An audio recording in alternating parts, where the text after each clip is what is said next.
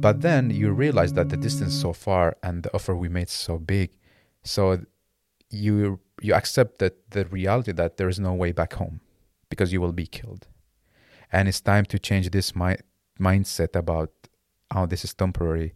No, this time is real. We're going to stay a kind of forever here.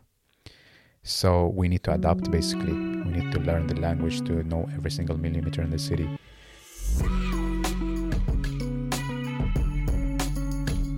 Welcome to Create Belonging. This is the podcast where we explore the world through the lens of belonging. My name is Matteo Bornico, and I am the creator, producer, and host of this podcast. This is episode 5, and it is a conversation with an urban planner.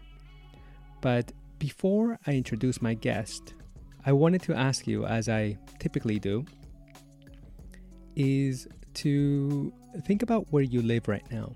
And no, I don't mean which country. I'm more interested of what happens outside of your house right now.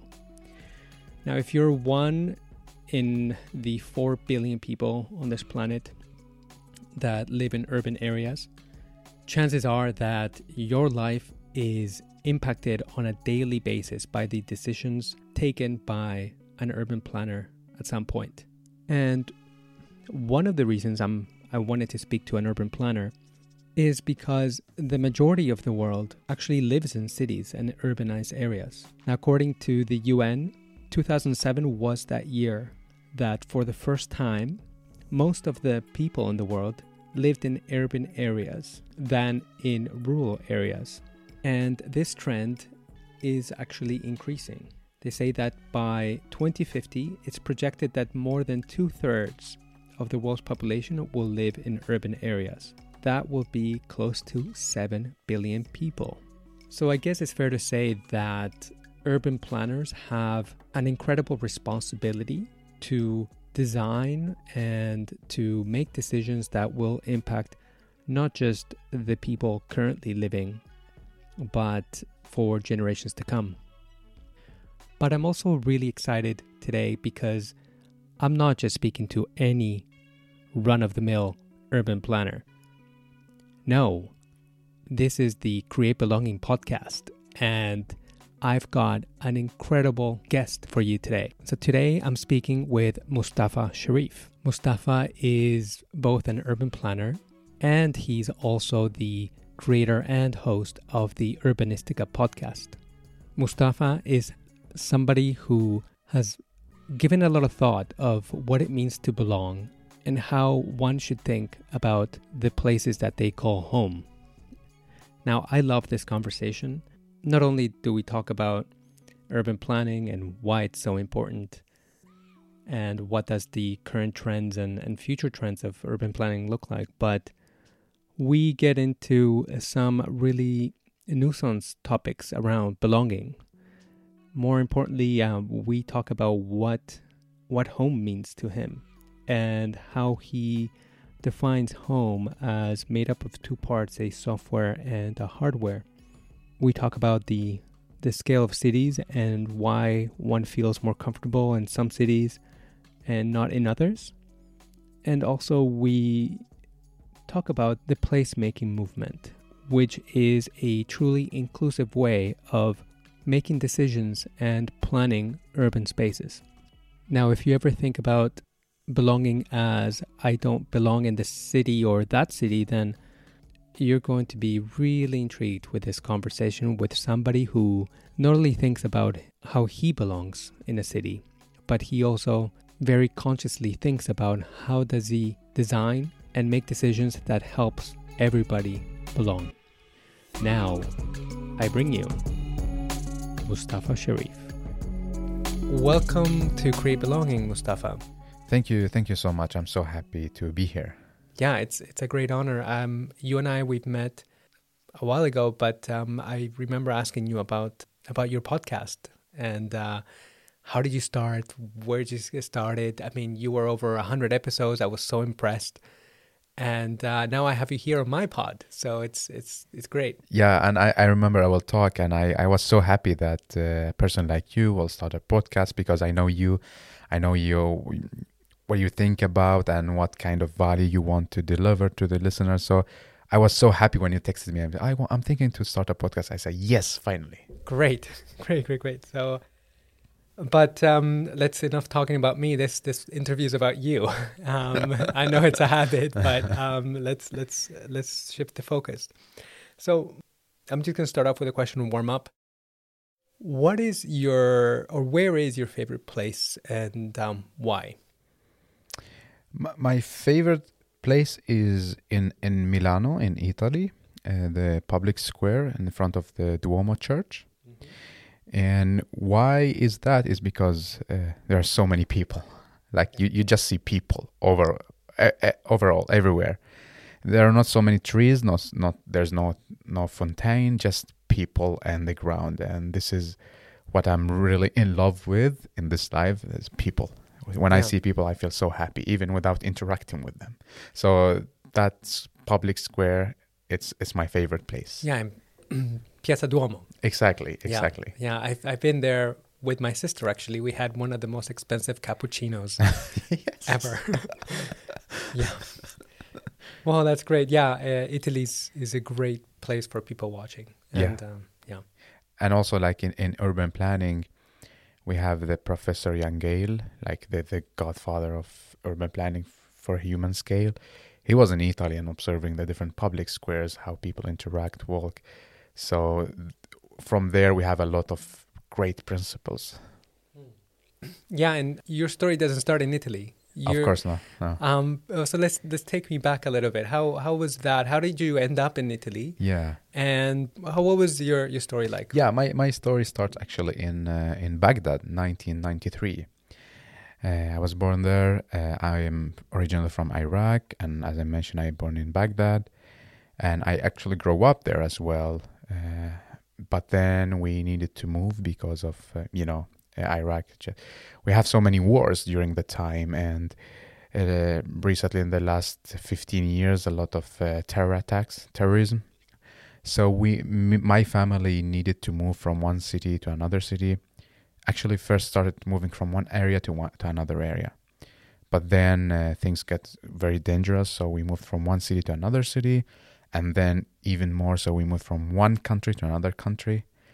And one thing, like in the end, my father realized, like, okay, this is not going to work in the long run. We need to move to like a completely, what do you call it, a continent? Yes. And he was thinking, okay, where should we head? Is it to Canada, Australia, or Scandinavia? And he made the decision that we need to move to Sweden, to Scandinavia. And then we moved, and I was 17 years old, and here I started learning language. The Swedish language, and then I did my bachelor in engineering and architecture, and after that I didn't really, it was not my passion, architecture and engineering, because I think this is something with us moving from one city to another city, so there's more, I was more interested in the bigger scale, observe things, why me and my family were happy here but not in that city. Okay. So it's raised a lot of questions in my mind. And when I became an adult, when we are here in Sweden, now I have finally the chance to decide where I want to go without being killed, or losing my life or one of my family. So I decided to study cities. So I did master in urban planning here at the Royal Institute of Technology in KTH. And then I did an Erasmus study, like studying abroad. Yeah. And I did it actually in Milano because this is something I wanted to do it in Torino because I support Juventus. Oh, nice. Yeah. But then I checked the homepage of the university. They didn't have any course in English within urban planning. So I decided to go to Milano, and there they had, and I think this is absolutely the best thing I did in my life, that I just went there, met new people from different countries. I had the chance to travel to so many different cities within Italy and around. And that's how I end up in lovely Milano. Okay. Yeah. Wow. What a story. The next question I have for you is can you describe a moment where you felt like you didn't belong? What was that like? Actually, it's every time we enter a new city. And it's not like only one moment, because we enter so many different cities. And at the first hours, I see that, okay, it's not my place.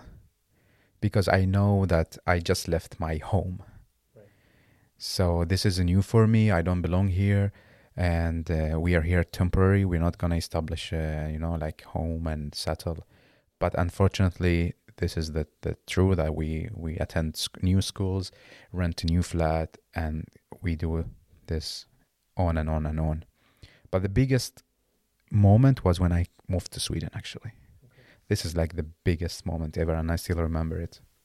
Can you talk more about that, please? Yes, because Sweden is almost the opposite of where I'm from Iraq. Okay. There we are very close community and society with a specific religion, traditions and culture, weather.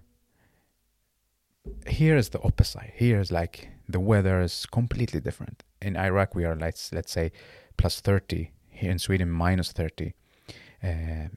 Things are closed there. In Iraq, here are people very open, very diverse. This was my first time I see people from different nations, okay. With different hair colors. Right. It was for me. It was a big shock because that image I see only in airports. Yeah. But this time it was like something existing, temporary here, not permanent here. Then in the beginning, I felt that we don't belong here. It's because of the language, because of everything was new. We didn't know anybody, and my dad had struggle with getting in the society. I didn't know anything. So these days, like in the beginning, even Sweden was very welcoming us so much. You cannot imagine. Like I will tell this like to the end of my life, that Sweden just gave us a new life. To be honest. We were like almost, it was tough time there back home. But the first month here in Sweden, it was very difficult. But after that, we changed the mindset in order to be part of our new home. Can you talk a little bit more about changing the mindset, or what do you mean? Yeah, because the thing that our mindset, my family mindset and me, our mindset was like this. We know where is our home. It's in Baghdad, So when we were moving to other cities, we say, okay, this is not our home, but we're going to stay here until things get safe back home. Yeah.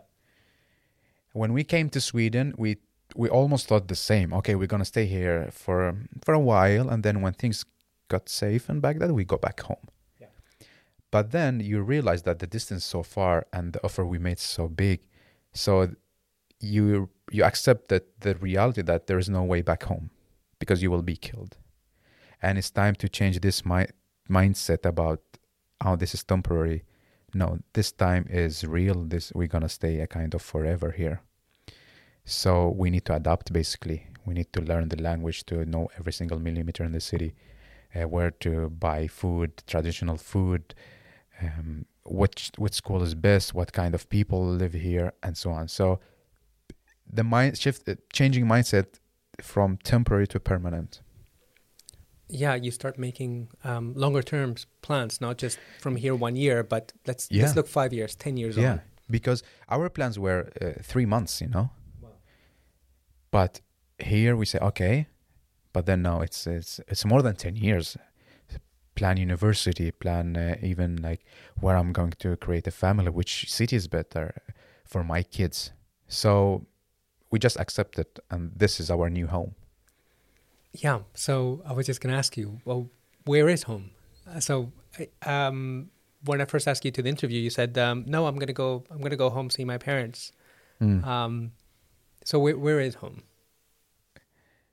I thought a lot about this question. This is what I like about you, because you're like really deep in the thoughts and talk. So I was thinking a lot, and For me, home is of two things, like hardware and software.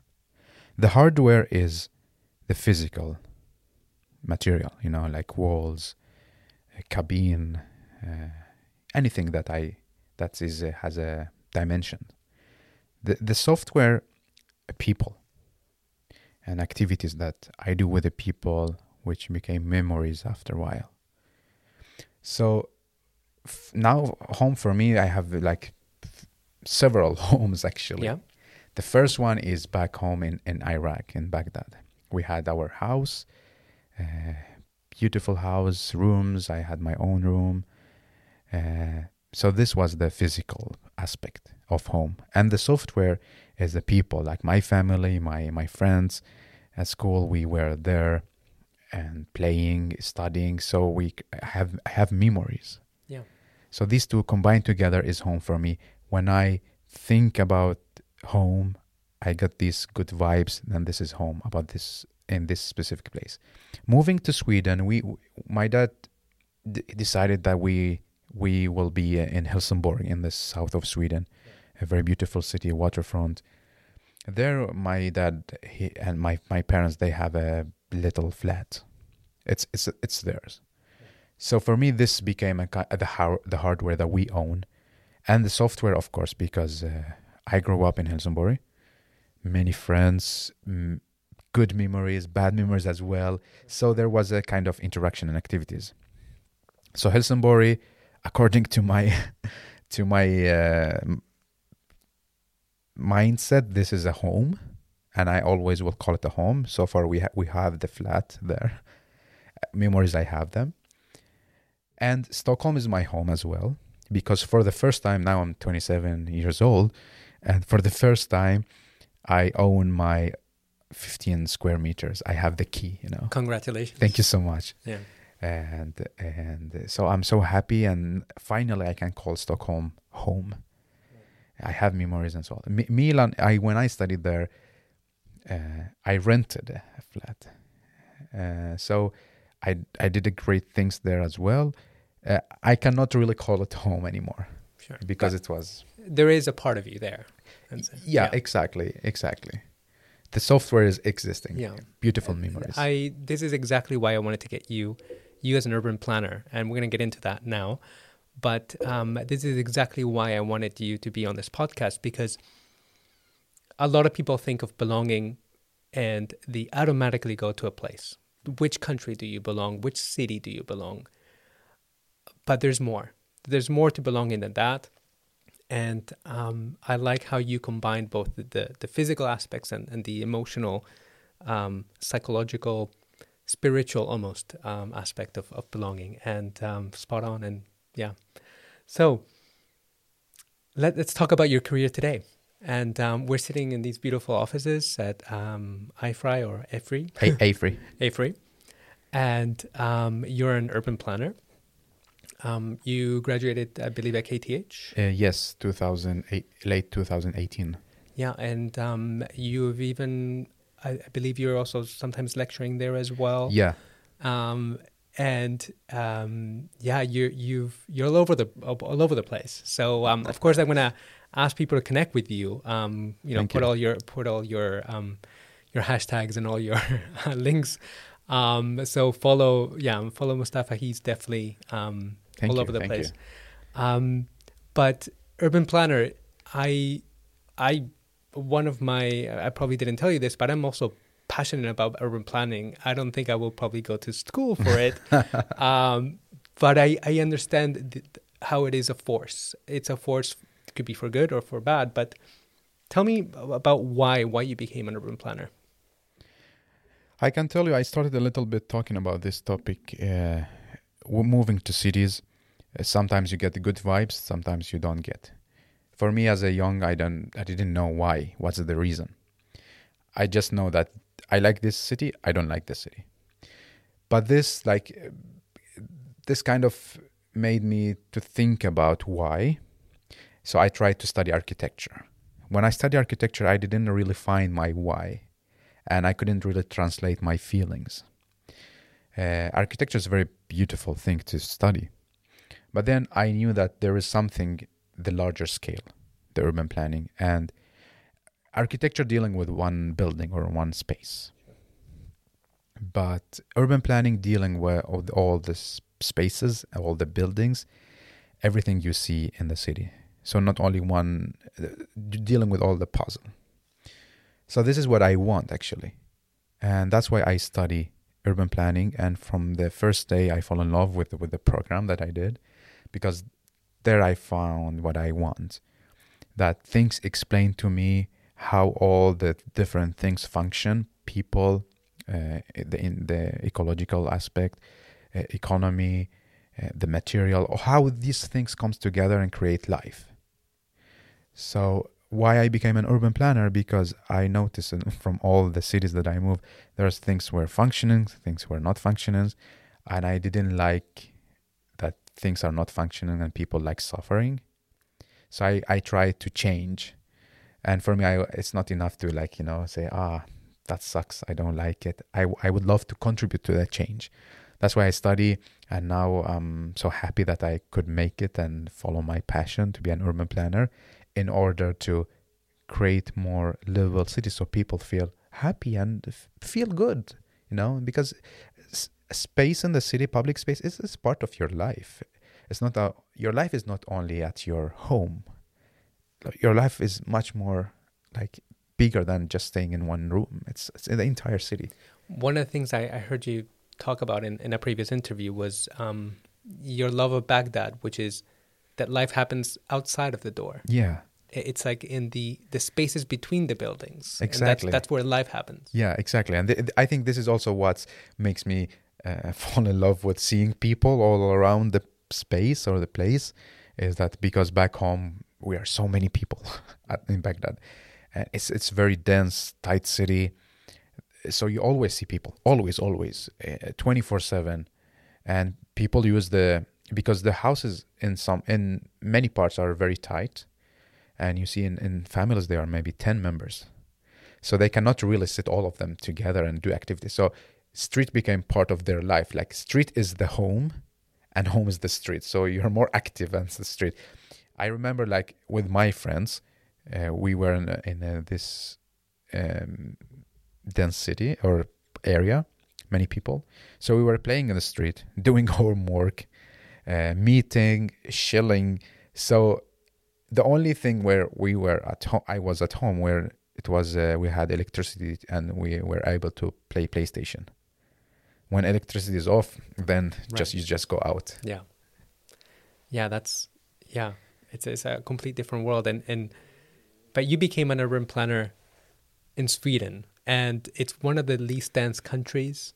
It's very planned, very thought of. It's almost a planned society in many ways. Yeah. You had to do a complete mind shift for that. And how do you like the fact that now that here there's so much attention given to urban planning? And when I say attention, maybe power to urban planners, and they really have done some great things, maybe some not so others, but they have a direct impact on people's well-being. Yeah. So of course, it's a bit tricky here. Like when I study in KTH, we had different point of view within urban planning. Like we study how is it done in the US, in Europe, in Sweden. But in Sweden, it's a bit special. We have a very big country geographically. And what urban planners did back in time, the 60s, 70s, the modernism, they didn't really plan a city next to each other. They just spread it because they plan based on cars. They'd be like, okay, we put one area here, one area there, and you take the car, that's fine. Because back in time, car was the king. yeah. And what we realize, it's now after 50 years, or the problem that I would deal with now is these areas are very segregated, far from each other. It's not so much people. Yeah. And you need really to take car, which means problems with unequal, because if you cannot offer to buy a car to pay for the diesel or the I'm a cyclist, so I know. Exactly. So now, it's not in some areas. It's well done. Some areas like not very well done, and this is a majority is not very well done. It's not only in Sweden but in many countries. Yeah, and I suppose also Sweden, they tend to stick to themselves a lot. Yeah. That's part of their culture and personality.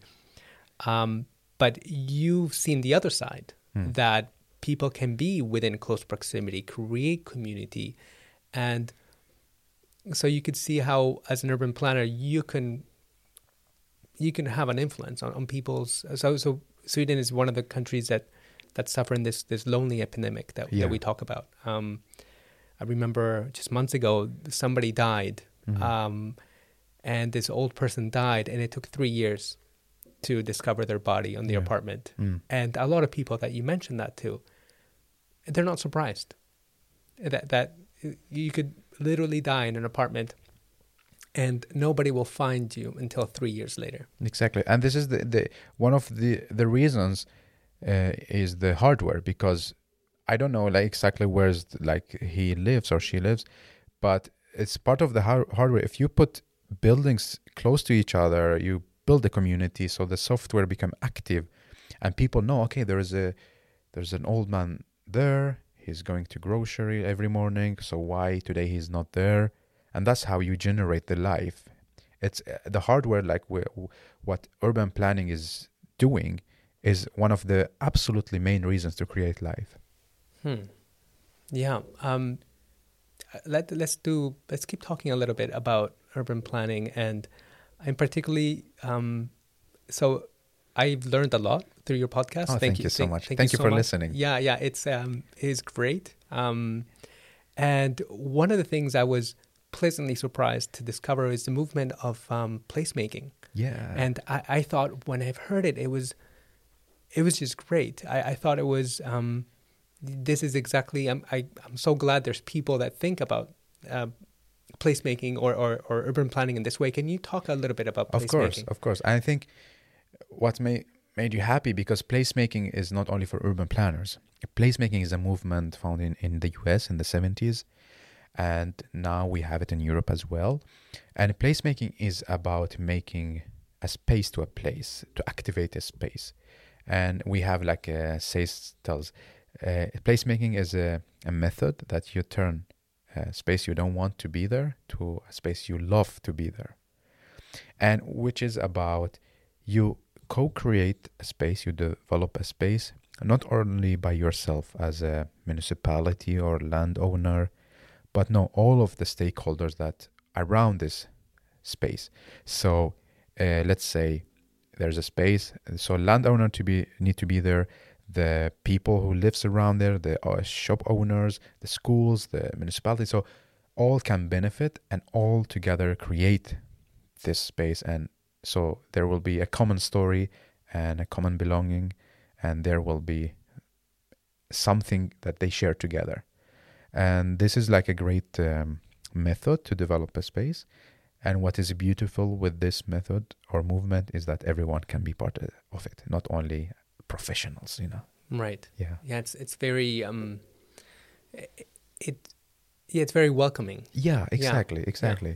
And it starts from a chair that you put outside to welcome people and to create life, have a conversation, up to a public space with a playground with very interesting things. Yeah. I was so surprised to hear about this movement and how sometimes the ideas are so intuitive and so simple. Yeah. That of course this space you want to feel like you want to be there. Yeah.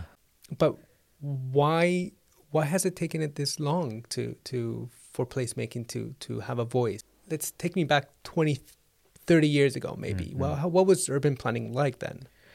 Yeah, urban planning was like this. Several guys meet. They got a commission from the authorities, municipalities. Okay, let's develop this area. So the three urban planners or architects say, okay, we draw this line, a highway here. There will be buildings and so on. So, and then they create a scenario for the people. And people just follow, and that's it. Then it's caused a big error and damage in people's life. That's why it's this placemaking movement created because it was against what people. They saw Yeah. that whoever came and built this is Yeah. just not working. Exactly, and it's in the US is like the planning there is a kind of awful in Right. some parts, like Right. very very aggressive, you know, highways and highways with like 4 lines in each, you know. Yeah. So that's why the movement created, and why it took so long time. It's because it was something new, and in that time, people or cities were not open. Why should I involve the little kids or the shop owners? It's more headache for me. Yeah. Why I can't just pay the architect or the planner and they do what they do and that's it. But during this time, we see that the planning is not really working. That's why we need to integrate more people to make it more human scale. That's why it's becoming a bit more famous, placemaking. Okay, so we talked about urban planning throughout the years. We talked about placemaking as one of the movements. And what is your involvement with placemaking here? And now, placemaking movement, like in almost every country, it's an organization, so you can be part of it, and you develop places together. So you also, like, if you're listening, if you're in Europe, you can just write Placemaking Europe. So I am a Placemaking Europe leader, so which I am responsible to share placemaking concept and so on. But actually, because I'm an urban planner, so I have the honor to work with placemaking on a real life with my job. So now I'm doing a placemaking in Helsingborg, in my own city. Wow. Yeah. Wow. It's amazing. We are developing a public square. It's a bit unsafe. Yeah.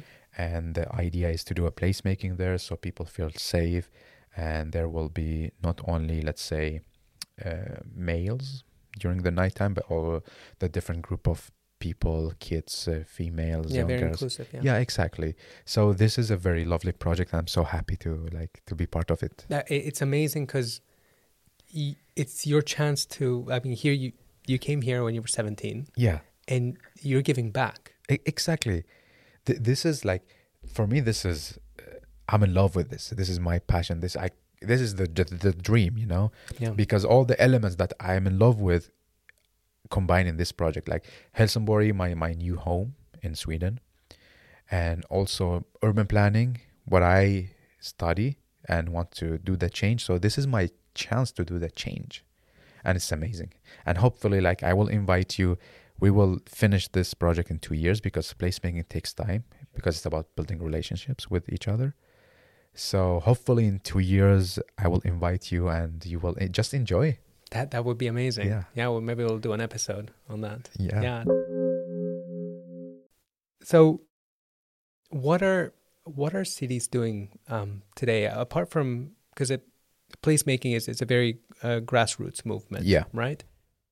Take me to the level, the opposite. So from the levels of cities, let's say Stockholm City or other cities, either in Sweden or that you have been in contact with, how are they making cities where people feel like they belong? What are they doing? Yeah. As I mentioned before, you know, like in the past years, we were planning cities based on cars. But now we realize that we did a big mistake. Many of the cities realize that, and now they know that the money from the taxes need to put back to people. So what cities doing now is that to replan their own cities. So how do they do that? Is by integrating people in the planning process. That means that with I will talk about Stockholm. Sure. Within every urban development project, there is a law that tells that people need to be part of this and give their opinion. What do they think about the development? How can we planner make it more livable based on their point of view? So, and also, we need to listen to them. So that's how we can integrate them in the future scenarios, because in the end they are the final users. Correct. So now it's very interesting. Not only Stockholm, many cities doing this. That planners, sitting together with a person, like a very normal person from the neighborhood or from the area that will be developed, and we talk like very honest. what would you like to see, what is functioning, what is not. And I document this and translate these stories to a concrete urban planning and design element. So like lighting, accessibility, mobility, all of this.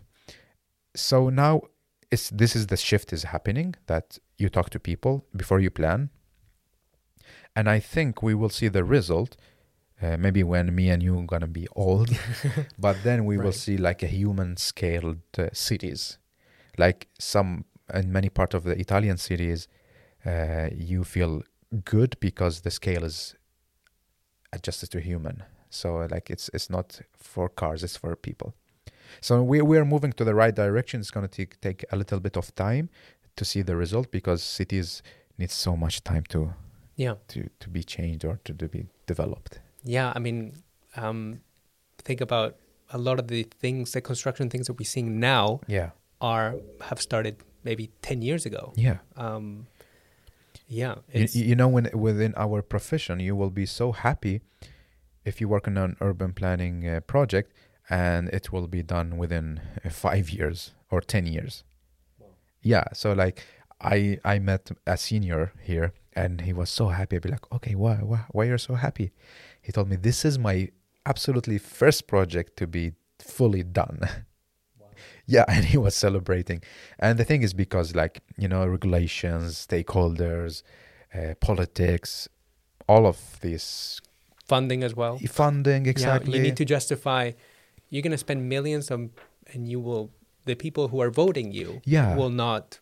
Exactly. Yeah. It's definitely a long-term game. Yes. Yeah. Yes. So I think I think we're just about wrapping up our interview. I've learned so much, and so I have some rapid fire questions that I wanted to ask you. Now they're rapid fire, but you could take your time answering. So the first question is your favorite cities and why? Milan, because of the art and culture. Okay. Yeah, good. One place that you like to visit and why? And this cannot be a place that you have been before. Okay. Yeah, sorry, it's a little twist. Times Square in New York. Why? Because I see it in all movies and I see it everywhere. And I think it will be interesting to be there to experience. Okay. What any books that have had impact? But if you want to expand it to maybe a movie as well, not necessarily for your work, but you as your personal life. Any books that you and there's a book called Koden. It's in Swedish, called Koden för en levande stad, and it's about Paris. How they built Paris before the modernism, how they make it so tight, so functional, so beautiful, and so like a lot of trees and boulevards. So I lived in Paris for a year. Yeah. And it was one of the greatest experiences of my life. And I remember reading about this Haussmann person. Exactly. Yeah. It's a Haussmann. Okay. And or maybe in French it's called Haussmann. Yeah, that's right. And he's the one that got commissioned from Napoleon III, I think, to rebuild Paris. And when you read the book, he just rebuilt Paris, and people didn't recognize Paris anymore. Right. It was not the same at all. People didn't know where their places, because he cutted some of houses in order to establish the boulevards, the trees. So he did big things. And in this book, they talk about, is it good or bad? About the result after like 100 years. Yeah. It's very good. Yeah. I remember climbing up the Arc de Triomphe.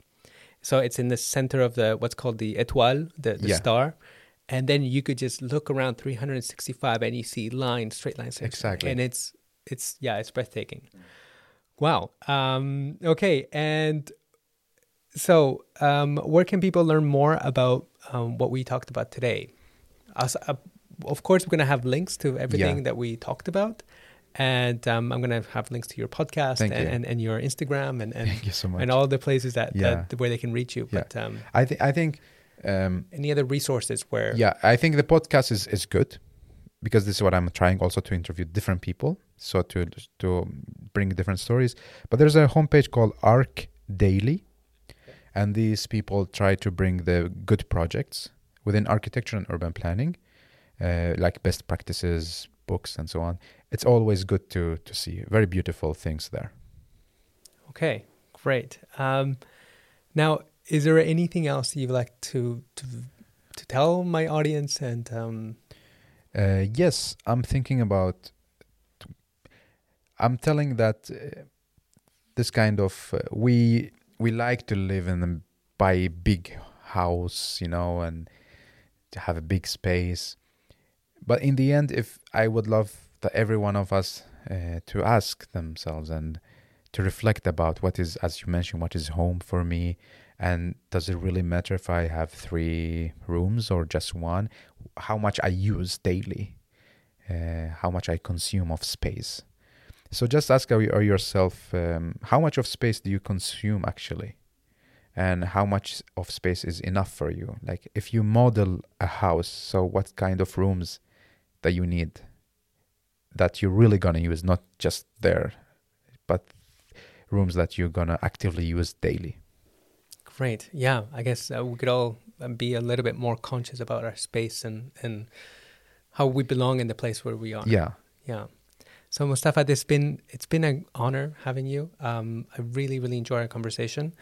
Thank you so much for being on Create Belonging. Thank you so much. I'm very, very happy that you started the podcast, and I'm being part of this podcast is a big thing for me because this is a very interesting and good topic to talk about, and you made me think a lot actually. Well, that's good then. Yeah, and I wish you all the good luck, and hopefully we meet in Helsingborg and I will show you the placemaking results. Thank you so much. We'll love that. Thank you. Okay, and we're back. It's just me now, just Matteo, with some final thoughts and final remarks. Now, there was a lot of topics that I could have talked about for hours with Mustafa. It's like I said at the beginning, not only is he giving a lot of thought about places and how do we belong to places. Now, that is literally what he does. Is his job to design and to make critical decisions that impact the places where we live. Now, I didn't mention this at the beginning, but I'm a huge fan of design in general. Now, I love how design is really a problem-solving technique, and design really starts with empathy. And those of you who have taken part in a design thinking sprint have understood that you have to start with people. You have to put people at the center of your decisions. And that's why I'm a huge fan of design. I'm a huge fan of urban planning, and in particularly what the placemaking movement that we briefly touched upon. Now, as always, I'm going to put links of everything. Of course, I would love for you to listen to Mustafa's Urbanistica podcast. I wanted to really thank Mustafa for taking the time and sharing his story with us. If you would like to get in touch with Mustafa, please go ahead and tell him that you heard about him and the Create Belonging podcast. I'm sure he would be happy about that. He's a really cool guy and will be happy to hear from you. And so hopefully next time you're walking around town or you leave your place and get on your car or your bicycle or you're out walking your dog, you will start paying attention a little bit more about how the place makes you feel and why or why not do some places make you feel more that you belong than others. But just as a caveat, as you probably know, that I'm a believer in belonging should not be defined by your external world, and you should really be able to find your belonging regardless of where you are. And that is an introduction to my next episode.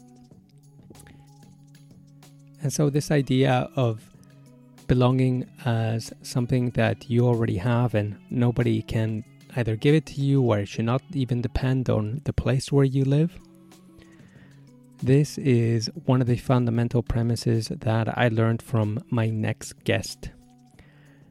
And for my next guest, I have the honor of speaking to Sebene Selassie.